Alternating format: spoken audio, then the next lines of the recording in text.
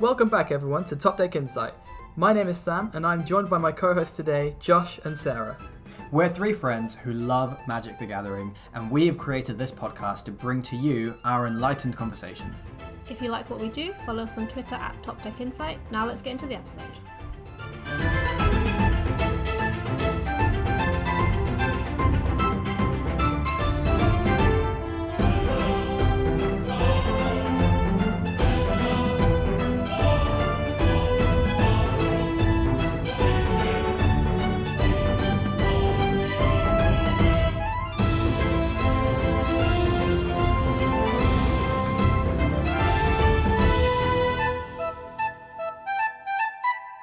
So we're how far into Strixhaven now? A week and a half? A week and a bit? Week When and a this half. episode About a week comes and a half out. it's been out on Arena. Yeah.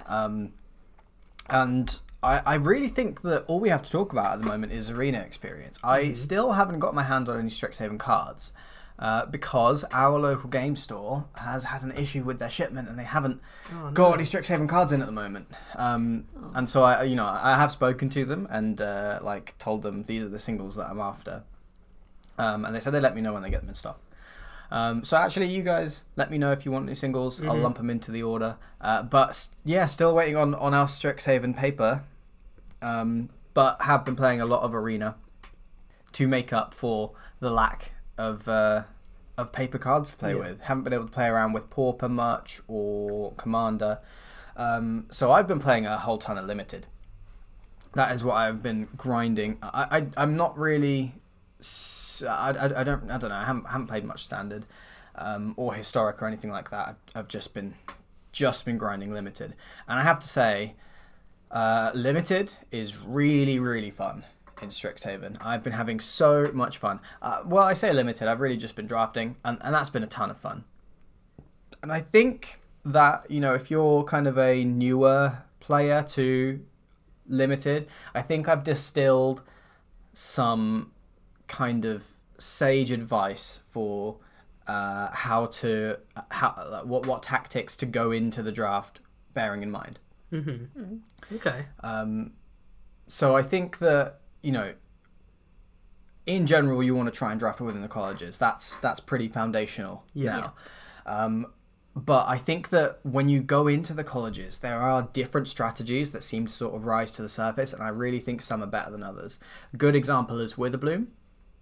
Like, on the one hand, Witherbloom has massively undercosted creatures like Bayou Groff and Daemogoth Woe Eater and Daemogoth Titan, which are like 4 mana 11/10s or whatever. It seems, I think they're a trap. I think they're a bit of a trap in Limited. It seems that you could draft these creatures and then just start attacking in, and as long as you're making pests, you have the pests to sacrifice to your Daemogoths and for your Bayou Groffs, and that would be good. And it's just not. I have not had or seen much success. Really? No, I haven't. From the sort of Witherbloom mid-range, like going 1-for-1 on all of your opponents' spells and answers, and playing out like these big creatures and just chonking in for damage. I think that Witherbloom's working a lot better if you focus on that life drain tactic. So like Dina the Soul Steeper, Witherbloom Pledge Mage, and Witherbloom Apprentice, like those cards that drain your opponent when you gain life. I think focusing on draining your opponent out of the game with all those kinds of spells, and then pests and Plumb the Forbiddens, and going down that route, so kind of indirect damage, I think that's a lot stronger in Limited. So, would you take a Dina over Daemogoth Titan pack 1 pick 1? Yes. Really? Yeah, I definitely would. Ooh. Definitely. I would Spicy. not. Yeah, Daemogoth Titan I've not been very impressed with at all. You sound like you disagree. Have you seen anything different, Sam? Well, the 2 Witherbloom lists that I have played both have had Daemogoth Titan.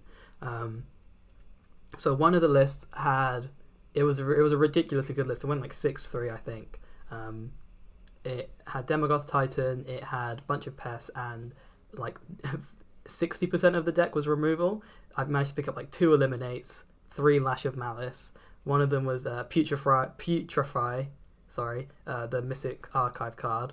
One of them was I can't remember what else, but that had Demonic Tutor as well. So I was able to Demonic Tutor my Demogoth Titan and consistently get like turn 4. I think that one did really well. A lot of the time, if I got it out on turn 4 with a bunch of pests from like the 2 mana create a pest learn card, for example, get a pest summoning for next turn, play that, and then you've got 3 pests for your turn 4 Demogoth Titan. Generally, that was enough to outrace the opponent and just put way like they would refuse to attack because they didn't want to let through an 11-10. But then my 11 and 10 attacks it anyway, and they chump it with their 2/1 flyer or something. It seemed like it put on way too much pressure for them to handle. Yeah, that's what my experience was with the Bloom deck. So the other Demogoth Titan deck I did build didn't do as well because I did get really unfortunate with pest cards. I didn't get like any. One of the only few pest cards I got was the sacrifice one, which did win me a game because I managed to sacrifice my Demogoth Titan for 11 pests, and that was enough to go wide and kill them.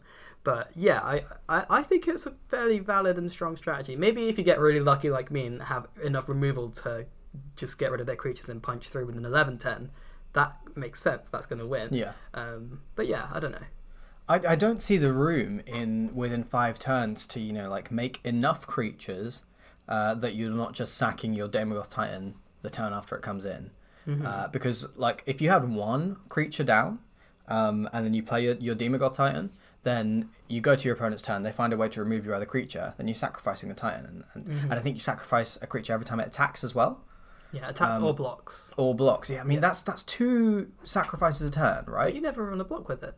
If you let the damage through it and they're attacking you with their... Is it not an upkeep as well? Not an upkeep, no. It's only attack or block, yeah. Demogoth Woe Eater is the 7/6, which is uncommon rarity, which is every upkeep. Which is a lot worse, obviously. Yeah. But yeah, the attack or block, you're only sacrificing 1 creature per turn, mostly, because if you choose not to block, that means they're attacking with 1 less blocker and you have a way better attack than them because you're attacking with 11. Yeah. So yeah, I think I don't know. Well, I guess what we look at is the commons in the colours, and the commons in the colours are like Professor of Zoomancy makes a pest, and so kind of works with the strategy 2 creatures for the price of 1, but it's a 4-drop and it occupies the same slot as Demogoth Titan. 10 the Pest is of course really good, and you've got. We've got Pest Summoning, which is obviously really nice. Yeah, Search for Specimens, which makes a pest and learns, and then I guess you could curve into Pest Summoning and then Demogoth Titan. I can see the synergy there, but I think that some of the best Witherbloom cards are the ones like the Witherbloom Pledge Mage, the 5/5, which does it drain your opponent? I think it does. I can't remember if it's drain or just loses 1 life. Magecraft you gain a life, I think. You gain a life. So they don't lose a life? No. Okay. But there are other cards in Witherbloom that do. That do kind of help you drain your opponent out. And I found that strategy to be a lot more consistently good than the Demogoth Titan strat.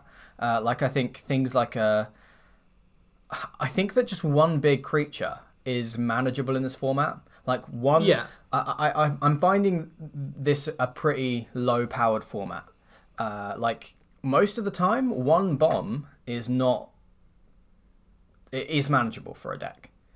Not all of them. There are some bombs that are just completely broken. Like Blot Out the Sky is one of those.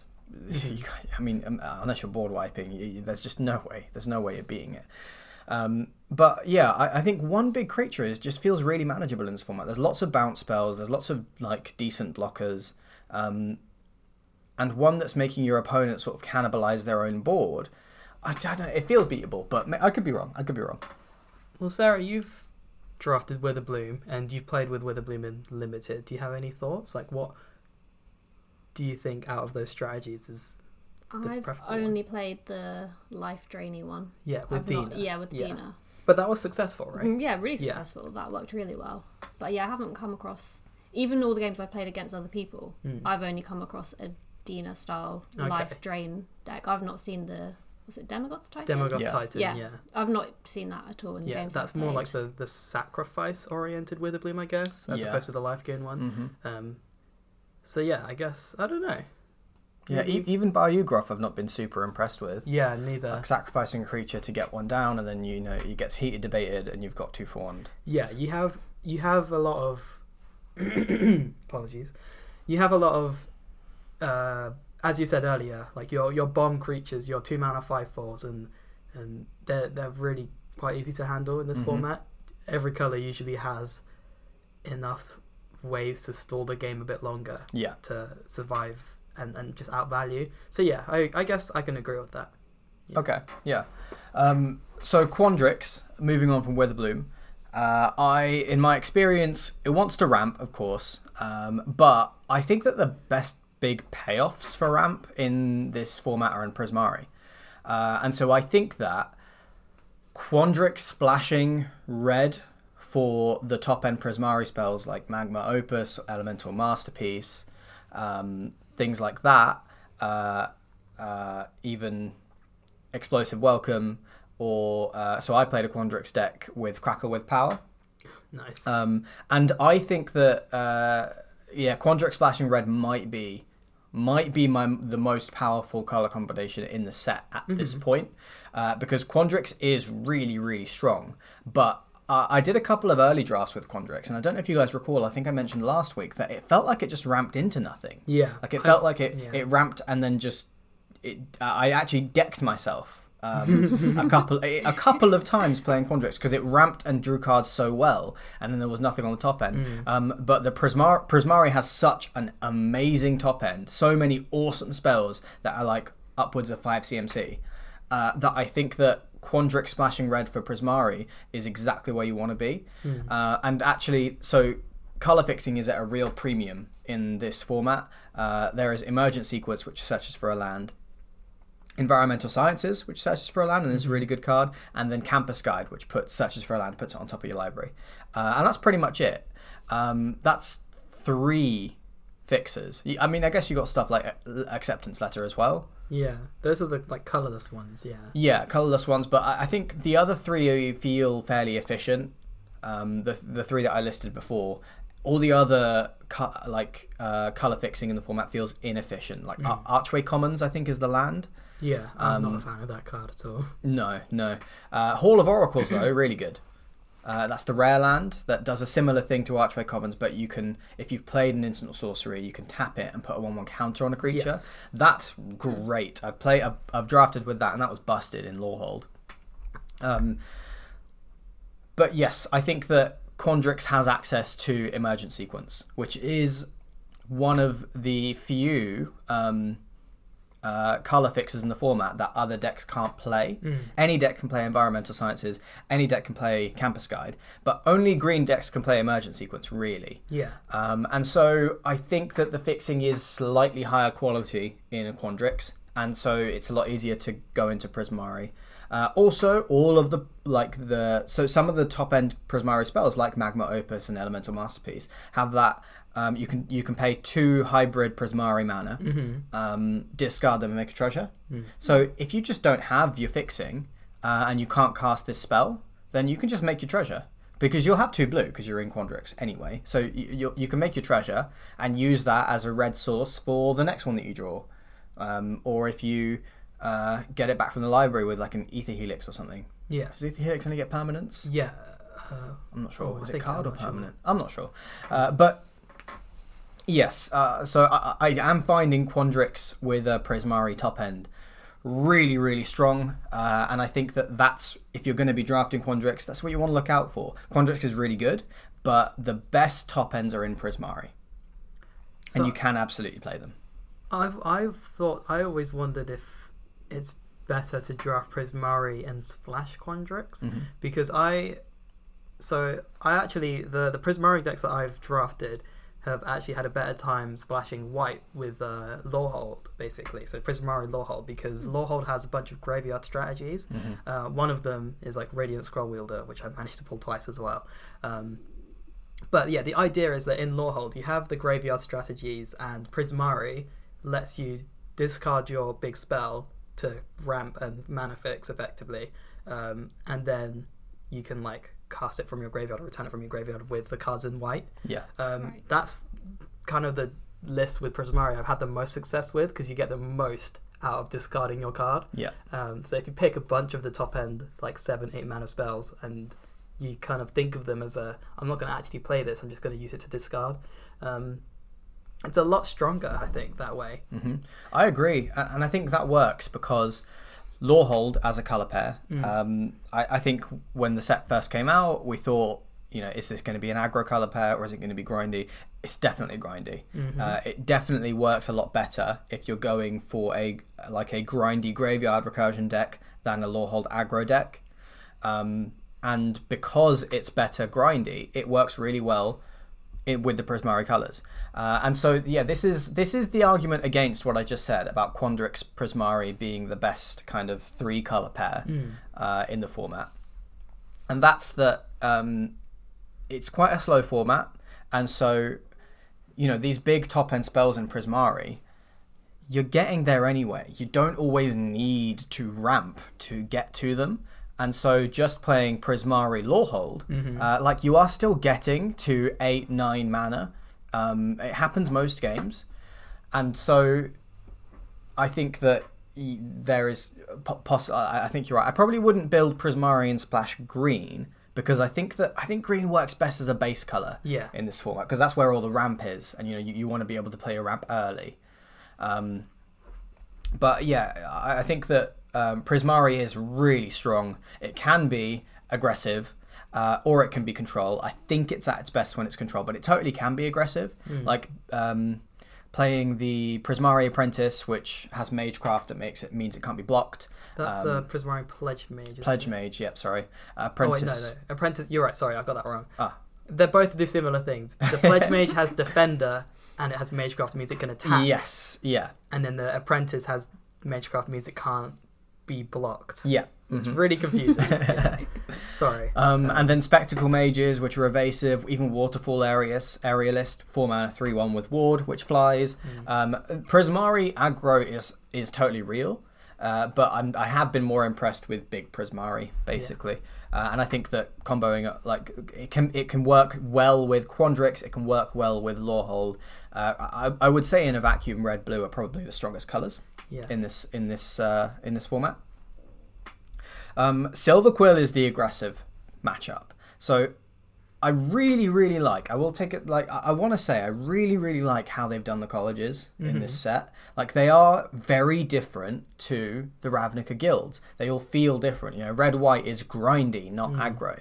Black-white is not control-y in this limited format. It's aggressive. I think Silver Quill, if you're going to draft Silver Quill, just go for as many 1-drops as you can get. The 1-drops are really, really critical in Silver Quill. The removal, I think, is best in Black. Black has the best removal in the set with Lash of Malice, Flunk, and then the Mystical Archive cards. You've got Eliminate, you've got Doomblade, and a Mage Hunter's Onslaught, which is a common 4 mana removal spell. I think that Black, I don't know how strong it is as a colour, really, but it does have the best removal. And Silver Quill wants to go aggressive, just go straight in with flying, with lifelink, with efficiently costed removal, and end the game as quick as possible. So if you're going to draft Silver Quill, focus on the 1 and 2 slots, 1 and 2 mana value slots in your deck. That's where you're going to be the most successful. You can even argue that Silver Quill is the kind of anti-meta deck to go for, because if you're playing against all these grindy sort of decks, if you can get those early pressure in and just sort of deal damage, you can kind of fluster your opponent quite quickly. Oh my god! I was drafting yesterday, and I wasn't recording it. But as soon as it happened, I wished that I'd recorded it, because I was talking out loud, kind of practicing my camera presence while I'm drafting. And I was playing a Quandrix ramp deck, and I was on the draw, and I looked at my opening hand. I said, this opening hand is really good, but we're on the draw. but I think it beats everything but Silver Quill aggro. Like, as long as it's not Silver Quill aggro, we're probably going to win this game. And I kept the hand, and then it was turn 1 Star Pupil, turn 2 Arrogant Poet, turn 3 Arrogant Poet, and I was like, this is absolutely ridiculous. Like, and I got steamrolled in like 5 turns. Silver Quill wants to be really, really aggressive, and that's where that college does the best. Yeah. I think, like I said, you can sort of splash 3 colours. I think that the late game colleges go well together. I don't think you want to splash in Silver Quill, really, because it wants to be so lean and it wants to be such an aggressive deck. But the rest of the colleges, I can see some kind of mixing. Yeah. I think Witherbloom pairs best with blue because it gives you a little bit more ramp, and Witherbloom, I think, the way that I've seen it, ramping up in Witherbloom is good. You want to get as much value as you can and outvalue your opponents, and that's a lot easier when you have a lot of land. And that's it. So the 5 colleges, generally, if you're going into a draft and you're fairly new to the set, you want to identify which college is open and slot into that. There is room to splash, but if you are going to go into a college, I would say, by all means, experiment. But if you're trying to play it safe, then Witherbloom wants to be life drain grindy. Quandrix wants to ramp, but the best payoffs are in Prismari. Prismari is super strong and can be aggro or can be control. Try and commit to one. Silver Quill wants to be as aggressive as possible, and Lorehold wants to be grindy and focus on graveyard recursion. So, I just don't think you'll have much success if you go for Lorehold and try and be aggressive. I guess it can be kind of aggressive, though. It can be, but I wouldn't advise it. Red White to be aggressive. That's I think, but it has the potential to be. Yeah. But the way that I've seen it play out in a few drafts now is that your best bet, and often with draft, you have to go with, well, what's my best bet? Not what could I potentially get? What's most likely to happen? So one thing that I've noticed in this set, which I think is really tough to do when you're a newer player, is you will be much more rewarded for remaining flexible later into the pack. If pack 1 pick 1, you get a really busted bomb, something like I don't know, a Crackle with Power, but then you find that Silver Quill is super open after 5 or 6 picks. Having the flexibility to just abandon the Crackle with Power and go into Silver Quill will mean that you're more successful in your drafts in this format. I have abandoned a lot of really great early picks because after a few picks, I've seen which colleges open by the colours of the cards that were being passed over and slotted into that and have been massively rewarded for it. And I think that that's really important in this draft, is not to try and force it, not to make a few early picks and think, okay, well, this is looking like a really good Lorehold aggro deck. Or like this is looking, I've got a couple of really good aggro cards. Lorehold is open, so I'm going to build Lorehold, but I need it to be aggro, and I need to draw these cards, and it does have the potential to be good. But I think your best bet is to just draft what's open and to try and slot into these kinds of these strengths. Witherbloom can be all about getting down the big creatures and slamming in, but I think that 8, 9 drafts out of 10, you will have more success drafting Witherbloom if you focus on the life drain rather than the big chonkers. Big chonkers. Yeah, I think just because of how the rest of the format's looking at the moment, how the commons and uncommons line up, I think that these kinds of archetypes for each of the colleges is where I've had the most success. And so, yeah, that's what I would advise for a newer player. Fair enough. Okay, so moving on from Limited, what's going on in Standard at the moment? Have either of you been playing much Standard? Yes. What have you been up to, Sam? Been playing a lot of Standard. Standard hasn't really changed at all, I would say. There's been one deck that I think has risen to sort of the new maybe like tier 1 decks, and that is Boros Winota, which is what I've been playing.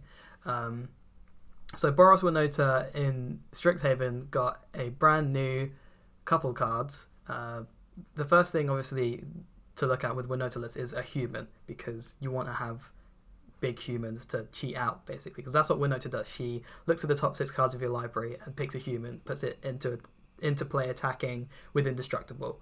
So you want to look in the new set for, big humans that you can cheat out. And in this set, we got a Blade Historian, which was 4 mana, gives all your creatures double strike. I think we touched on what the list does last week, but since last episode, I have kind of tuned the deck to the meta a little bit. So the list that I ran, I've reached Mythic rank, and the list that I ran to Mythic without changing it at all was PVDDR's list, because PVDDR's an insanely good player. He's quite good, isn't he? Yeah, he's pretty decent. I could probably trust his judgment on the cards that he picks. Real up and comer, that one. Real up and comer, yeah. I think he's got a lot of potential. Yeah, they even made a card after him because he's just so much potential. Yeah, so much potential. Yeah, so his list, it's a good list. You can find it on his articles and stuff on Star City Games and all of that. But I did find I had a dislike for some of the cards that he picked. One of them was Luminarch Aspirant. Mm-hmm. So Luminarch Aspirant was in Zendikar and was one of the best white aggro cards to be printed in a while. It reads as a 2-mana 1/1, and at the beginning of combat each turn, put a counter on a creature you control. I think it still is. I think it's busted. It's really good. Are you coming off of it? So in Winota, I'm coming off of it because I think it's a human, right? It's a 2-mana human, and that's not ideal when you're playing Winota, because you want to play your early non-humans, so you get a big Winota attack. You don't want to hit it. And you don't want to hit it off of Winota because it doesn't have an enter the battlefield effect. Yeah, it's a slight whiff, unfortunately. And I think PVDDR built that list with that in mind, because he would have added the amount of humans to try and minimize the amount that you'd whiff, but I would consider Luminarch Aspirant a whiff anyway. Yeah. So with that logic in mind, I cut that from the list. This is after I got to Mythic, though. This is for the standard metagame challenge.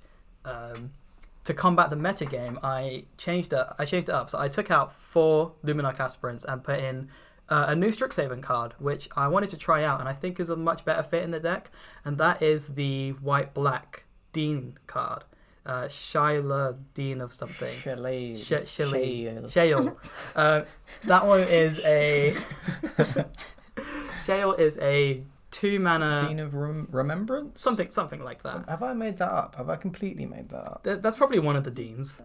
Let's have a look. Yeah. But effectively, you don't have any black in the deck, so the other side doesn't actually matter, which is maybe something to explore. Radiance. Dean of Radiance. Shyla, Dean of Radiance. So he reads, or she... Definitely a she, right? Oh, it's a bird. It's a bird. The bird reads... it's a 2-mana 1/1 with Flying Vigilance. Pretty decent stats and keywords. 2-mana 1/1 Flying Vigilance, and it taps to put a creature that enters the battlefield this turn. Gives it a counter, which can be really nice because it has Vigilance, so you can attack with it and then use its ability to just make your cards a bit stronger, similar to Luminarch Aspirant. And it is a non-human. It is a bird cleric, so that will trigger Winota, which is really important. So I elected to take out all 4 of the Luminarch Aspirants. I didn't put 4 of that card in because it is a legendary card. I would consider putting 4 in if I could cast the other side, but it doesn't seem good to put black in Winota right now. Yeah. You don't really want to play 3 colours in an aggro combo deck, basically. So, I put in 3 Shyla, and this was sort of my metagame pick, was I put in 1 of Phoenix of Ash. So Phoenix of Ash is an escape creature, and I think with the current landscape of Standard and the huge influx of rogues, Dimir rogues being a thing, you have to play at least 1 escape card in your main board. Because that game 1 against rogues, if they manage to mill your Phoenix of Ash, you're gonna win probably, because that thing's a repeatable 3/3 flyer haste and it exiles the card so they can't counter it with Drown in the Loch and stuff. It's just such a great card against rogues. So I run one of that in the main board, and it is a non-human, of course. So on turn 3, it swings in for 2. Turn 4, it triggers Winota. Really, really nice card for the deck. And I will take it out. I won't take it out. I have 1 in the main board, 3 in the sideboard. Yeah. Which also replaces, from PVDDR's list, he has 3 Ox of Agonas in the sideboard, which I don't think is great for this deck. Obviously, it's a really good anti-rogues deck. Yeah. Rogues card, sorry, because it exiles 8 cards from your graveyard. But at the point where that's good, you don't really want to discard your hand, because say on turn 3 they've milled you to at least 8 cards. By then, you're going to have like 5 cards in hand. You don't want to discard all of those. Maybe you do, I'm not sure, but it just didn't see. It seems so much worse than Phoenix in this deck because it's not. It's at 5 mana at its normal cost. You're not using it. It's like comes after Winota basically. Yeah. The Phoenix is way more attributive to your turn 4, so I think the metagame pick is to bring in Phoenix as opposed to Ox of Agonas. And that's good insight, because I think that Ox of Agonas, whatever. The Ox sees play because it is the most efficient escape card against rogues, i.e. it is the lowest mana for the highest number of cards exiled from your graveyard. Yeah. And that's why it sees so much play. I think it's 2 mana to escape, and you exile 7 or 8 cards, right? 8 cards, yeah. 8 cards, which is huge, and you can get through like a massive. Like it's very easy to keep your graveyard pretty much empty, which powers down the rogues deck big time. But that makes sense to me. Everything that you've said there does make a lot of sense. It doesn't fit into the curve of your deck. You're not playing it on time normally means it's not as good. So that's really good insight. Yeah, so people out there willing to combat rogues, I do think I did struggle in that matchup, even with the Ox of Agonas, when I was laddering without the Phoenix. I struggled with that matchup a lot. That and I think Sultai, Yorion were like the most decks I lost to. I do have a really positive win rate against Yorion, but against rogues it was like 3-3 or something. Yeah. And this is best of 3, of course. So with that in mind, in the metagame challenge, again, I expected a bunch of rogues because it's one of the best of 3 decks. Yeah, and the plan worked out perfectly. Having the Phoenixes, 4 of them in the main board, was just more than enough to just completely stomp rogues. They cannot keep up with the amount of damage that you're dealing with haste, with the 3/3 that is just repeatable and turns off their counters, turns off their Into the Story at the cost, because it's at the escape cost is 3 cards, which obviously isn't a whole lot, but it's repeatable. It's so much more repeatable than Ox, because once you do it once with Ox and they kill it, then you have to wait for them to mill you 8 again. But once they kill your Phoenix, they've wasted a card killing it, and you can just do it again and again and again. It's so much more efficient and so much easier to play Phoenix. I think. And yeah, so that worked against like at least 4 rogue decks I came across. Stomped them all. Yeah, it's really good. That's good. Any deck that stomps rogues in standard is probably going to be a fan favorite. Yeah, so if it beats rogues and it beats Yorion, then you're in pretty good shape. You know? It can do really well against Yorion, exactly. Yorion you kind of just have to hope they don't just kill every one of your creatures every turn, because they generally will try to. But yeah, with the Winota deck can easily beat Yorion, especially with Raidan. We had this discussion last time as well. Redain, I think, is what we settled on. How does CGB say it? Because he said Redain. Redain. That's enough for me. Okay, yeah. So Redain is like your big blowout card against Ultimatum. You can usually just win with that card alone, just because it makes all of their board wipes and their good spells cost 2 more, which is that like extra 2 turns to completely wipe out the game. Yeah, the list has been proven to be really powerful in standard. It's definitely one to check out. Costs a lot of wild cards, unfortunately, because of a bunch of new Strixhaven rares. Heavy on the rares. But yeah, check out the deck. Did you say you've played the metagame challenge? How did you do? And how did you find it? What did you come up against? So the metagame challenge is, so first of all, because it's I think I read up on how they match you up with people, and it's actually based not on rank, which is a bit unfortunate because it's based on your win rate in the challenge so far. So when you start off, you come across against anyone basically. Yeah, I see. And those are usually quite free. Those were I came across like a black white clerics deck, and I was like, it's not good enough. And unfortunately, the first match was usually really easy. Once you get to the second and third matches, though, generally you come across like the more metagame decks. I didn't actually come across anyone playing Sultai Ultimatum, which is quite weird. But a huge influx of it was rogues. There was a bunch of mono red as well. Mono red was like two of my run denners. Yeah. Mono red's quite hard because mono red can be really strong in standard right now. So it was an interesting sort of few runs. Definitely worth doing the metagame challenge. You get so much out of it because I think it costs 2,000 coins to enter, and you can get that back if you get 3 wins in a row.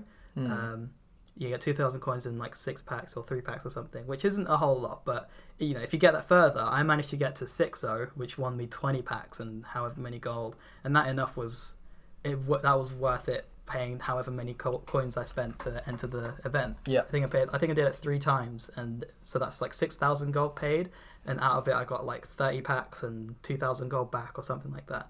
Definitely worth doing. Really fun event. Yeah, there was a lot of interesting decks on the first game. I came across there was another one that was like what was it? I think it was mono white taxes or something. It was like, it was really weird. And there was like a one that was using Silver Core Silencer, which actually gave me a bit of trouble. I've seen some good like constructed decks going around based on all of the colleges. I think Sarah's actually built one recently in Witherbloom colours. This morning, very recently. This morning. I'm doing it now.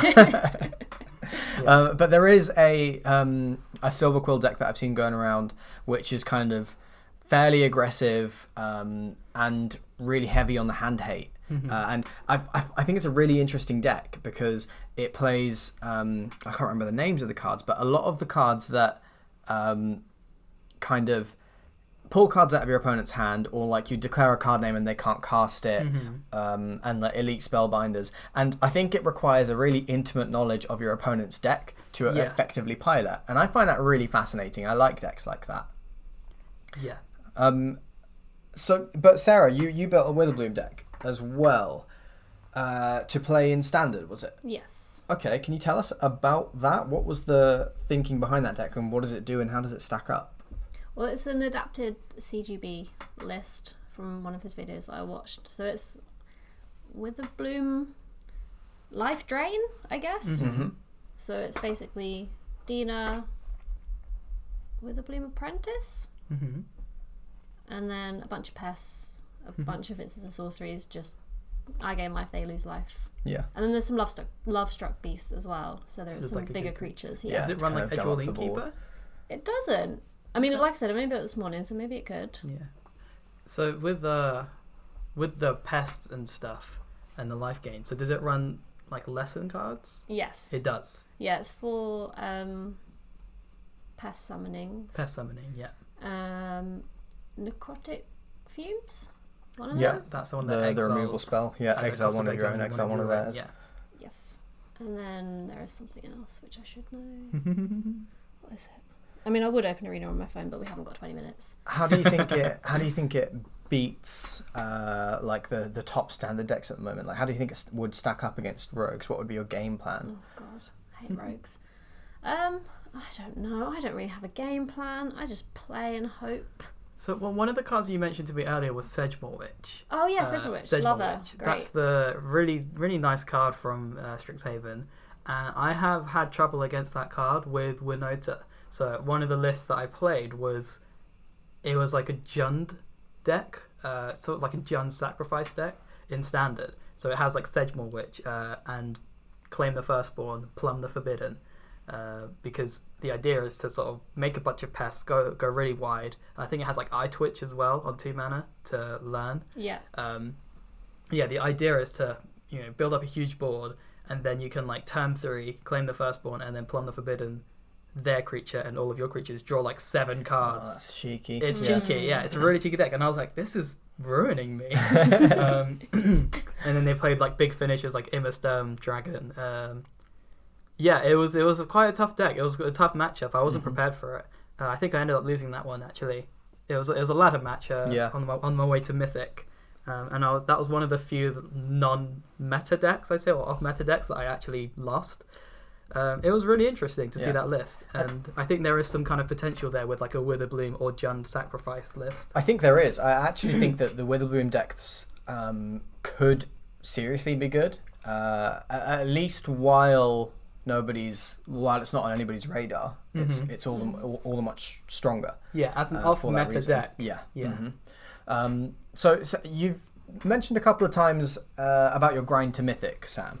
Did you pick up any insights along the way about the grind to Mythic, how to get to Mythic? Like, did you learn anything along the way? So I think the overall record for the deck, because I used one deck to get to the Mythic, which I think is a good idea because you don't want to use a bunch of decks. Even though I understand that you can get like bored of some decks, I didn't. So yeah, it's up to you whether or not you want to use a bunch of decks. But I used one deck to grind from Platinum Tier 4 all the way to Mythic, and that was Boros Winota.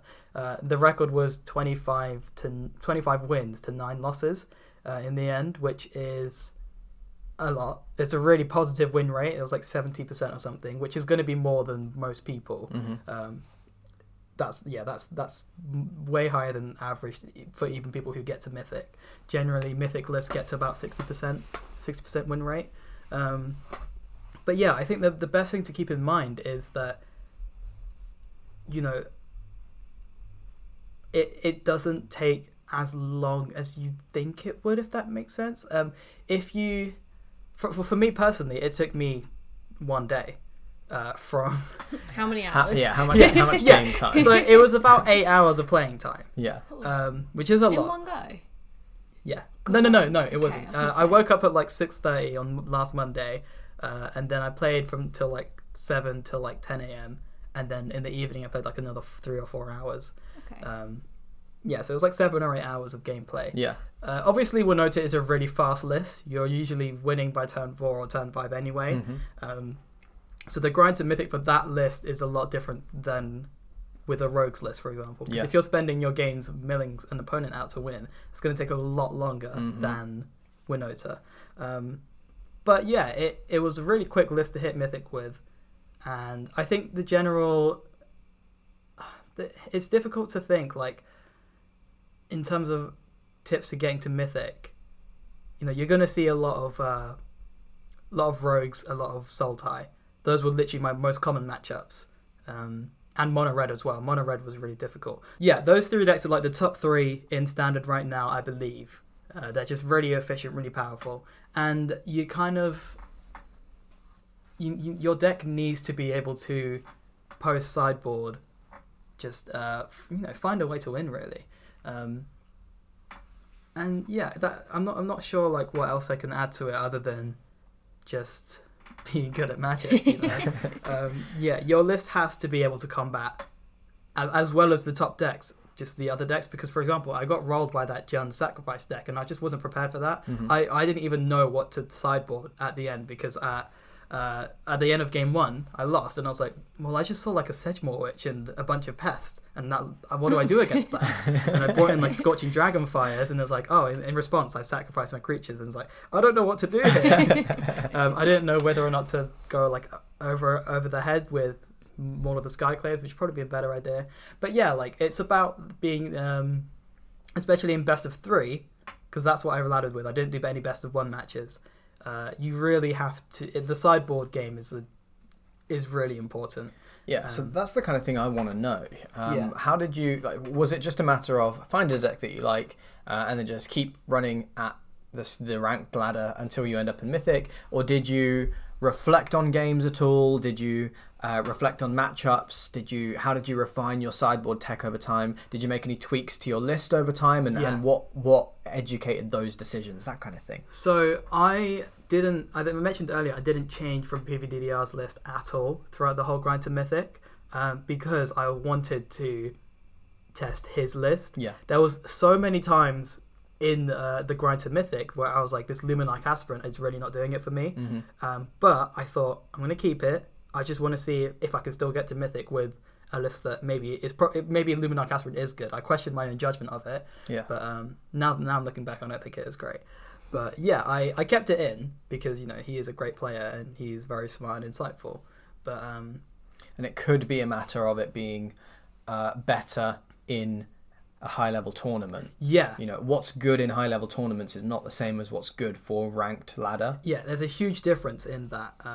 Of course, there's the whole idea of best of 3 in particular is that you want to make sure your first game is able to combat any deck, because I found that I was almost always sideboarding Luminarch Aspirant out. I would always take it out for if it was an aggro matchup, I would take them out and bring in Scorching Dragonfire and Maul of the Skyclaves. If it was against rogues, I would take them out and bring in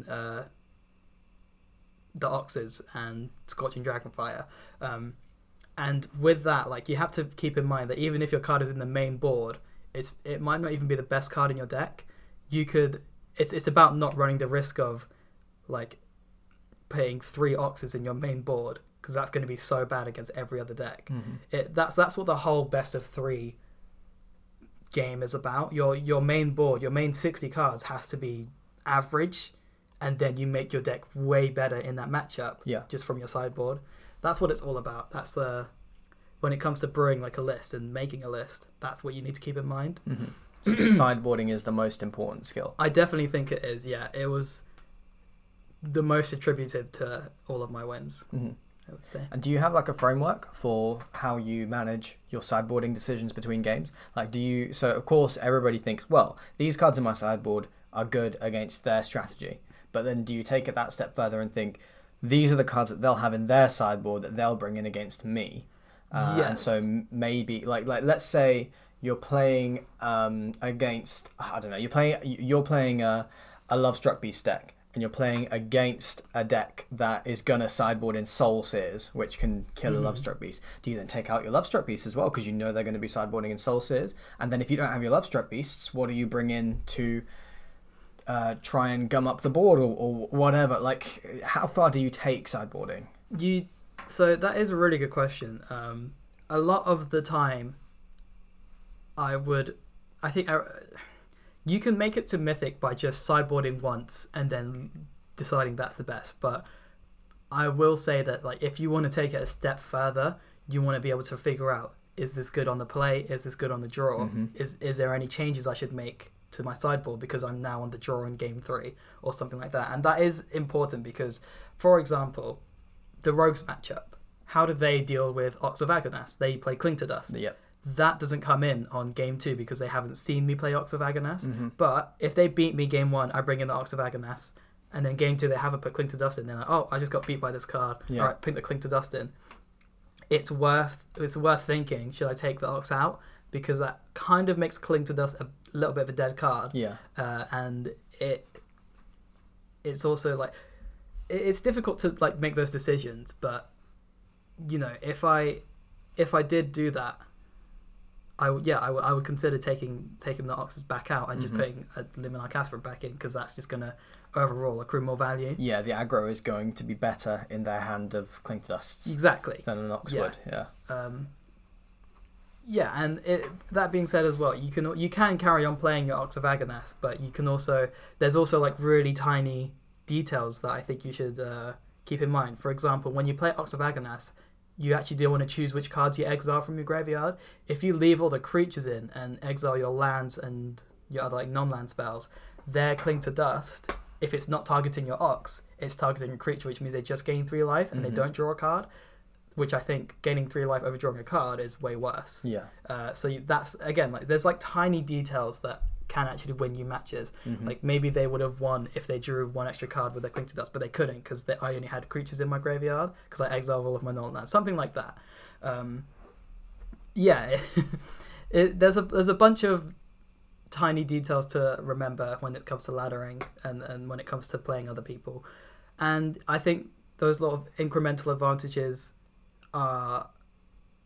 It's important to be in the mindset to make those decisions, because if you're laddering and you go for if you do a straight 8-hour session, your quality of gameplay is going to be way worse. Mm-hmm.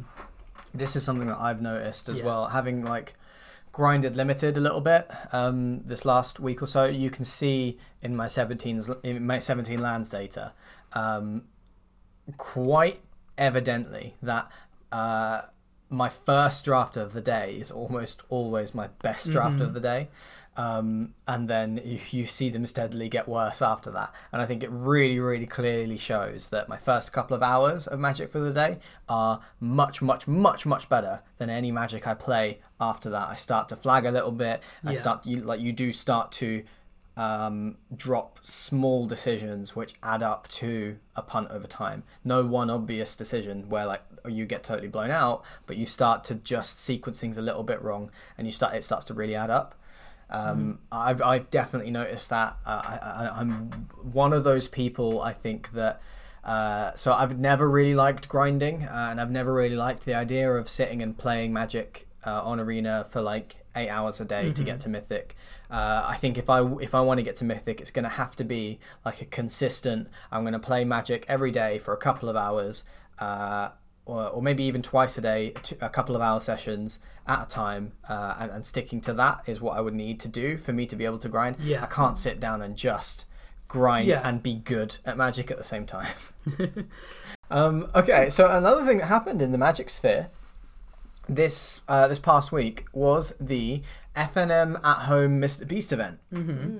So I know that none of you participated because you were at my house playing Magic at the time that it was going on. Yes. But I still would like to know what you think of this event, because I think it's the first time we've seen something like this. We did mention on previous episodes about how Wizards are beginning to shell out some serious cash to bring in other influences to the Magic sphere. What do you think of this event? Do you think it's good for the community? Do you think it was a good incentive? Would you have played in it if you weren't roped into playing Commander with me? Shoot. Well, I think obviously there was no reason not to play in it just because it is 1 hour of your time to possibly win. I guess that is quite a lot of time. But yeah, I would have probably played in it either way, because there's a chance to win 25 grand, which is a lot of money. Yep. But the event overall and what Wizards are doing, it kind of annoys me, because they're pouring money into this event. They must have poured a whole lot of money into this to sponsor Mr. Beast as well. And what the idea was, it was to bring a bunch of people who have never played Magic before, get them to download and install the client and play in this event, which is completely free entry. There's a bunch of pre-constructed decks. Yeah, the color challenge decks. So they're fairly simple, focused on. I think they're trying to be easier to understand, focused really on certain beginner mechanics. The idea is to appeal to beginners, people who have never played the game. They just want to jump on it and play. And obviously that's good for the growth of the scene, but I don't think it's done in a great way, because people will come to the game, play whatever the pre-constructed decks, whatever, and then I think from there, that's it. There's not much more incentive to play the game. They might be like, oh, this is actually quite fun, let's do the color challenge. That sucks. Yeah, exactly. There's not enough support in Arena. These new players, they'll come in, maybe they'll play for this single event against other people who are also being forced into playing the color challenge decks. And then what? Then they jump onto the ladder and get hit with rogues and Sultai Ultimatum for hours and hours and hours on end. Exactly. I think what Wizards are they should be prioritizing the well-being of their game. Yeah. Their client is terrible, and I feel like that's what I would have liked to see them put a bit more effort and money into. Yeah. And instead, they're kind of going for this. If there was thing. just a decent friends list and communication system for players, a decent kind of matchmaking with your friends, like 3 or 4 player support, and better support for Brawl and Historic Brawl, that is all that it would take for new players to stick around, because Brawl and Historic Brawl are fun. You get to play with all the cards in your collection. The parity between the most powerful and least powerful decks is a lot smaller.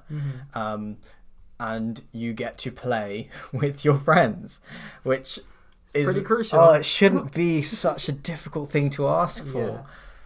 Yeah, to me it seems like they made this event because they were like, hey, look at the spike in new players and numbers. We're such a great company. Yeah. We don't care about how many of them stick around, but, look at that. That means I'm a good businessman or woman. Yeah. Business person. Business person.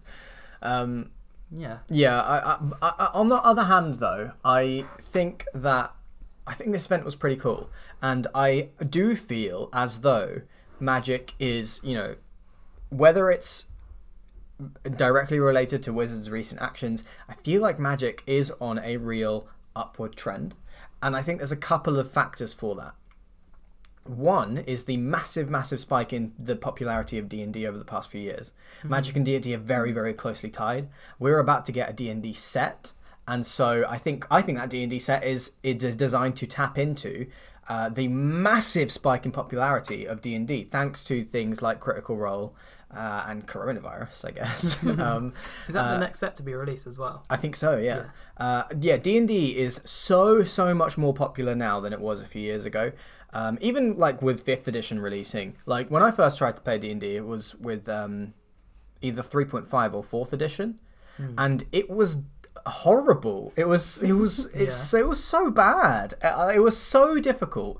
Me and my friends tried like 3 or 4 times with no experience to play. I think it was 3.5E was the name of the edition, and it was so complicated, and it wasn't fun. And now it's gone down as one of the notoriously worst editions of D&D. But 5e is so much easier. And so much more kind of gamified, and I think it's made more mainstream, which some diehard fans of D&D don't like, but it has led to a massive spike in popularity of D&D, and I think that is beginning to have a knock-on effect in the popularity of Magic. You're starting to see a lot more people playing Magic, and it's starting to be picked up by a lot more pop culture icons. One of those, or some of that, is driven by Wizards of the Coast, getting Mr. Beast involved, the big streamer event that they've got coming up, where they've got like 4 non-Magic streamers coming together to play for the first time. And then, like just this week I saw a picture of Joe Johnson from I Hate Your Deck, a Commander YouTube channel, who took a selfie with Post Malone playing Magic, because he ran into Post Malone in like a local game store or something playing Magic, which that's really funny. I seriously think that Magic is on a real upward trend. I think I could see it blowing up at some point, like D&D did with Critical Role, and I think that is ultimately going to be a good thing. There's always some downside to when a product is kind of commercialized like this. Sometimes you lose some of what people feel is the spirit of the product. Sometimes you get new people come in and their sales are prioritized, money is prioritized over maintaining the spirit of the product. But on the other hand, more people playing Magic is better for Magic. Yeah. So I like this event, and I think that it depends on how you look at it. It says some not good things. I agree with you on that. It also says some good things. Yeah. I think that's the simplest way I can put it. Finally, in Magic news this week, we have got the upcoming what is it? An Arena Open that's been announced. Same as last time. It is a sealed event. It is 2 days, and they've released all the details for it. So it costs a bunch of gems to enter. I think it's like 4,000 gems. I think that's usually the price. Yeah. And so how it works is you can play either best of 1 or best of 3. In best of 3, I think you have to win 3 games. In best of 1, you have to win 7 games. 1 loss and you're out. Similar to the Metagame Challenge, I believe. You can enter it as many times as you want. And if you do get your 7 wins in best of 1 or your 3 wins in best of 3, bearing in mind it's sealed, you qualify for day 2. And you do actually get some rewards as well. You get like some packs and some gems. Although I think for example, in best of 1, the prize for 7 wins is 2,000 gems and qualify for day 2 and some packs. Bearing in mind it's 4,000 gems to enter. So the prizes are not very good unless you're really going for day 2. In day 2, as you win more, you can win, better prizes, the top 3 prizes. So if you make it to 4 wins on day 2, I think, in best of 1. Oh no, that's not right. Day 2 is only best of 3. Oh, okay.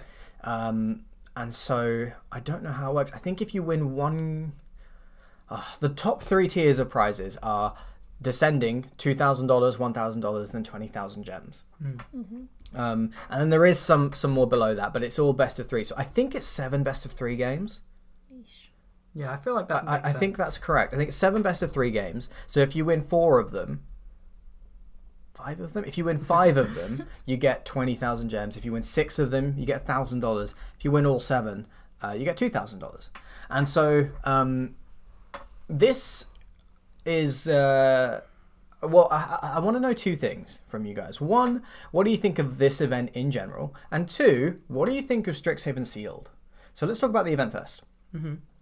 Sarah, what do you think? Is this something you would enter? What do you think of like the cost and the prize and the way that Wizards have set this up? I think it's fine. I wouldn't enter it because I've never done sealed before. I think it would just be a waste. So 4,000 gems is more than I actually have. I have like 3,500. So I would have to spend money to get gems to definitely lose. Like I would just lose. I've never done sealed before, and from what I've seen on Twitter, sealed in Strixhaven doesn't seem to be very good. Yeah. But I think it's a cool concept. I think that if you can do sealed and you have the gems, why not do it? And I would agree with that. I think ultimately what I think of this event is that if you have a seriously good chance of getting to the later prizes, it's worth it. And by that I mean like 4 or 5 wins on day 2. If you are only like, even if you get 7 wins on day 1, it's not been worth your time. So you need to be genuinely good at sealed, especially because it's 2 different sealed events. So if you get really lucky on day 1, you pull the most busted Strixhaven sealed deck, which in Strixhaven, thanks to Mystical Archive cards, can include like 14 rares. And like you pull the most absurdly busted deck. You just pull out basically a pre-constructed challenger deck that just steamrolls everyone. You could still come out on like with a net loss because you're 7-0 day 1. You'll get 2,000. You'll get half of your gems back. And then you'll go to day 2 and you'll do a new sealed and you'll get an average sealed deck. And if you're not good at sealed, you'll still win 1 or 2 games. Even if you do and then you lose, you still hasn't been worth it. You still haven't even made your gems back. So I think that this event is only really worth entering if you seriously believe that you could go the full distance if you're good at sealed. Like there is not very much luck involved. I mean, there is. You can definitely do 2 sealed events and pull 2 busted decks. Well, this is the thing. I think with this, because they've only recently made the Arena Open. It's been around for a while, the whole like big prize money thing. But usually it'll be like standard or historic. And only recently, I think in Kaldheim, they introduced it as a sealed event instead. And everyone was really excited because it's like, hey, we're not going to have to play against 7 rogues lists in a row, or 7 blah blah blah whatever. It's a lot more different. It's a lot more exciting, but at the cost of that, it is a lot more, lucky a little bit. There's a lot more luck involved. Obviously, that doesn't mean not to take away anyone from who does do well in the event, but and people who do practice sealed as well. They obviously have a way more advantage, but there's still a lot more room for. Yeah. We could enter it ourselves and do good. I'm not sure that I agree, because I think that in Kaldheim, you could definitely say that there is a bigger element of luck involved, because in Kaldheim Sealed, if you open a coma, you can just ride that to victory, and it's just such a broken card. But I think that in Limited, in Strixhaven, bombs are beatable. There are not many bombs, none that I can think of, that aren't beatable. A lot of the Elder Dragons, which are S tier, have 4 toughness and can be heated debated. Mizzix's Mastery is super busted, but in a sealed pack, it's probably not. Like, Mizzix's Mastery is fine, but if you build it in the right deck, it can be absolutely absurd and over the top. If you get like pack 1, pick 1, Mizzix's Mastery in draft, you can quite easily pick up big spells to discard and stuff. Yeah, but in a sealed, it's not as big a deal, or it's not as likely to be busted. Yeah. And I think that generally, like, Kaldheim was a really high-powered set for Limited. Like, it was a really high-powered Limited set. Strixhaven is the opposite. It's a much more low-powered set. Which is funny. I know. Bombs are beatable in this format. Like, you can most decks can deal with 1 or 2 bombs from the opponent. And so, I think that puts more of an emphasis on skill. That puts more of an emphasis on how good a player you are. And you can make an average deck go a little bit further in Strixhaven than you could in Kaldheim. That makes sense. Do you plan on entering it? So I will do it once. And that's because I like the spirit of these big events where, everybody's competing for a big prize. If this were a paper event that I could go to where, I'd pay £25 and then I would play Magic all day, and then have a chance of qualifying for day 2, have a chance of getting a big cash prize at the end. That is something I would like to do. That's not something we can do in the UK at the moment because of the pandemic. But that is something that I like the idea of. What I don't like about this event is that because it's on Arena, you can just enter as many times as you want, and that to me feels a little bit predatory. And you'll see this on the day. You'll see streamers enter like 4, 5, 6, 8 times until they qualify for day 2.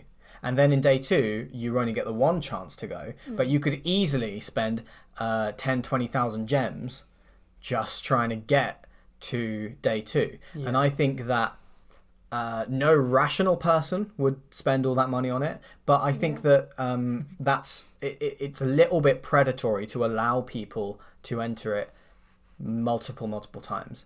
Like, I would actually prefer it, if controversial though it may be, like a big paper event, you were allowed to enter once. Yeah.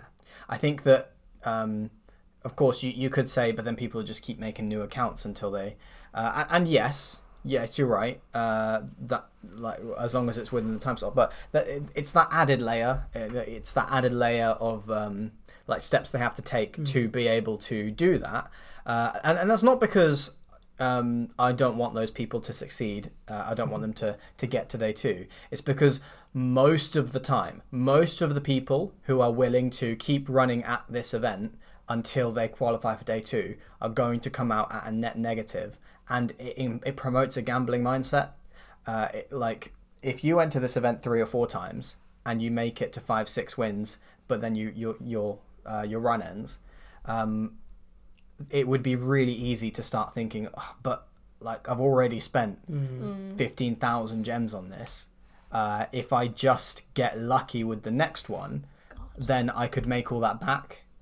I just have to win 4 games. If I win 7 games today, I just have to win 4 games on day 2, and then I get all my gems back. And I think that's not a healthy mindset to promote. So I don't like that that's the way that it's being handled on Arena. But I do like this event. I like the spirit of it if you enter it once. And so I will enter it once. Yeah. You know, I'm treating it as if it's a paper event. You know, I have one shot, I have one sealed, and I'm going to see where that gets me. And I'm going to take a light-hearted approach to it. I think that's best. I think that the streamers who... streamers actually, of course, it's a bit of an investment. They'll get more views if they're able to broadcast their day too. Yeah. And so there is like they're going to get some money back, possibly. Depending, like there's a level of investment there, but them doing that kind of sends the message to normal players that you can spend however much money it takes to get to day two, and that I think is just not healthy for the player base. So I'm going, whilst I don't think it really means much, I'm going to enter once because that's what I would recommend most players do. Treat it as a one chance event. Don't sink your money into it. Yeah. If you want to do a bunch of seals, do a bunch of sealed, but this is a really expensive way to do a bunch of sealed. It's £25 per entry. Yeah. Jesus. Sheesh. That's fine for once. You know, for this kind of event with a £2,000 prize, or a $2,000 prize, £25 entry is actually okay. I think I don't have a problem with that.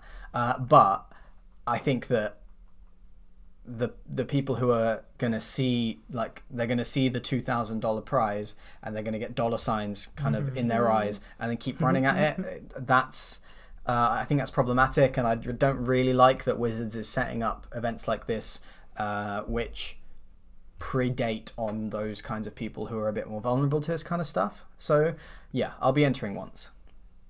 That's fair. That is totally fair. That said, Strixhaven Sealed, as you said, Sarah, some people haven't been a huge fan of it, and I think that is because Sealed is usually slower and a bit durdlier than Draft, and Strixhaven is already quite durdly as a format. And as we discussed earlier, your best bet is to stay within a strong two-colour pair, but you can splash, and there are some good splashes in Strixhaven Draft. Your odds of getting those good splashes is a lot lower in Sealed, and like it's not uncommon in Sealed to play three colours because you just have so little control. And I think that three-colour decks are a lot weaker in Strixhaven if it's like unless you're intentionally splashing. Just a normal three-colour deck is a lot weaker. Yeah. Two-colour decks with the splash can be really powerful, but most of the time, that third colour is actually just going to weaken the deck. And so, I don't know. I've not played any... Oh, no, that's not true. I have done one sealed event. And it was one of my earliest ones, so I can't really draw much insight from it. Yeah. But if it's slow and durdly for everyone... We'll see. We'll see how it plays out, what people think of it. Yeah. But I think that's probably why people haven't really been enjoying the sealed format. I think that the draft is a lot more fun. Yeah, being able to see what archetype is open and then slotting into it and seeing the deck come together. Draft is super fun in Strixhaven. Sealed, I don't see as being as much fun. Yeah, I think it's always been that way as well.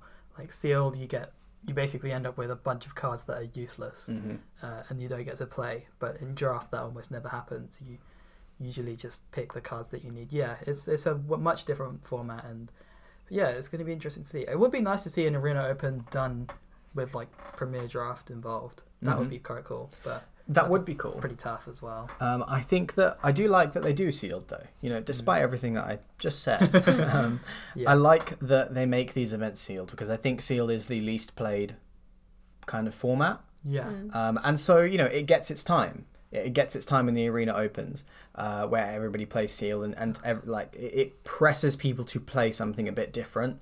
Next, I would like to see a lot more Brawl. I was just about to say, imagine like a Brawl Arena Open. They'd be super fun. It'd be fun, but well, actually, I don't know because I think Brawl has a really oppressive metagame. Yeah, so just like EDH super fun. CEDH is just not. Boring, Yeah, it's really not. Everyone plays like Kinnan, Brawl, or Yeah. Omnath. Oh Omnath god, Brawl. Omnath is so gross in Brawl. Esika as well. Is Oko even legal in Brawl? I don't think Oko's he not legal, is. no. Yeah, because it's so That's busted. to be ridiculous. It's like, yeah, my 3 mana, 6 loyalty planeswalker. Oh, you kill it. Shut 5 down mana, your- 6 loyalty Yeah. planeswalker. It comes in and it shuts down your commander. I'll play it again. Yeah. So I would like to see more kind of focus on Brawl. I think Yeah. Brawl is super fun, but yeah, in a competitive format, I don't think Brawl would be fun at all. The first thing they would need to do is push a bit more Brawl competitive to sort of iron out the meta game, and then, make bans, I guess. Make bans to Omnath, please. and Kinnan as well. Kinnan's ridiculous. Yeah, so that's the thing. That's probably why they wouldn't do an Arena Open anytime soon, because they would first have to establish like a scene for the Brawl game, because there isn't really one. There's just a bunch of people playing really good Brawl decks. What they could do is announce an Arena Brawl Open. It starts in 20 minutes and it's going to be going on for an hour, because then nobody has any time to find out what the busted deck is. Oh god. That'd be the worst idea, because there I is guess the people everybody would just play Yeah. the they obviously just play broken Kinnan. commanders. They just net deck. Yeah. Like, oh, okay, let's look at the best one.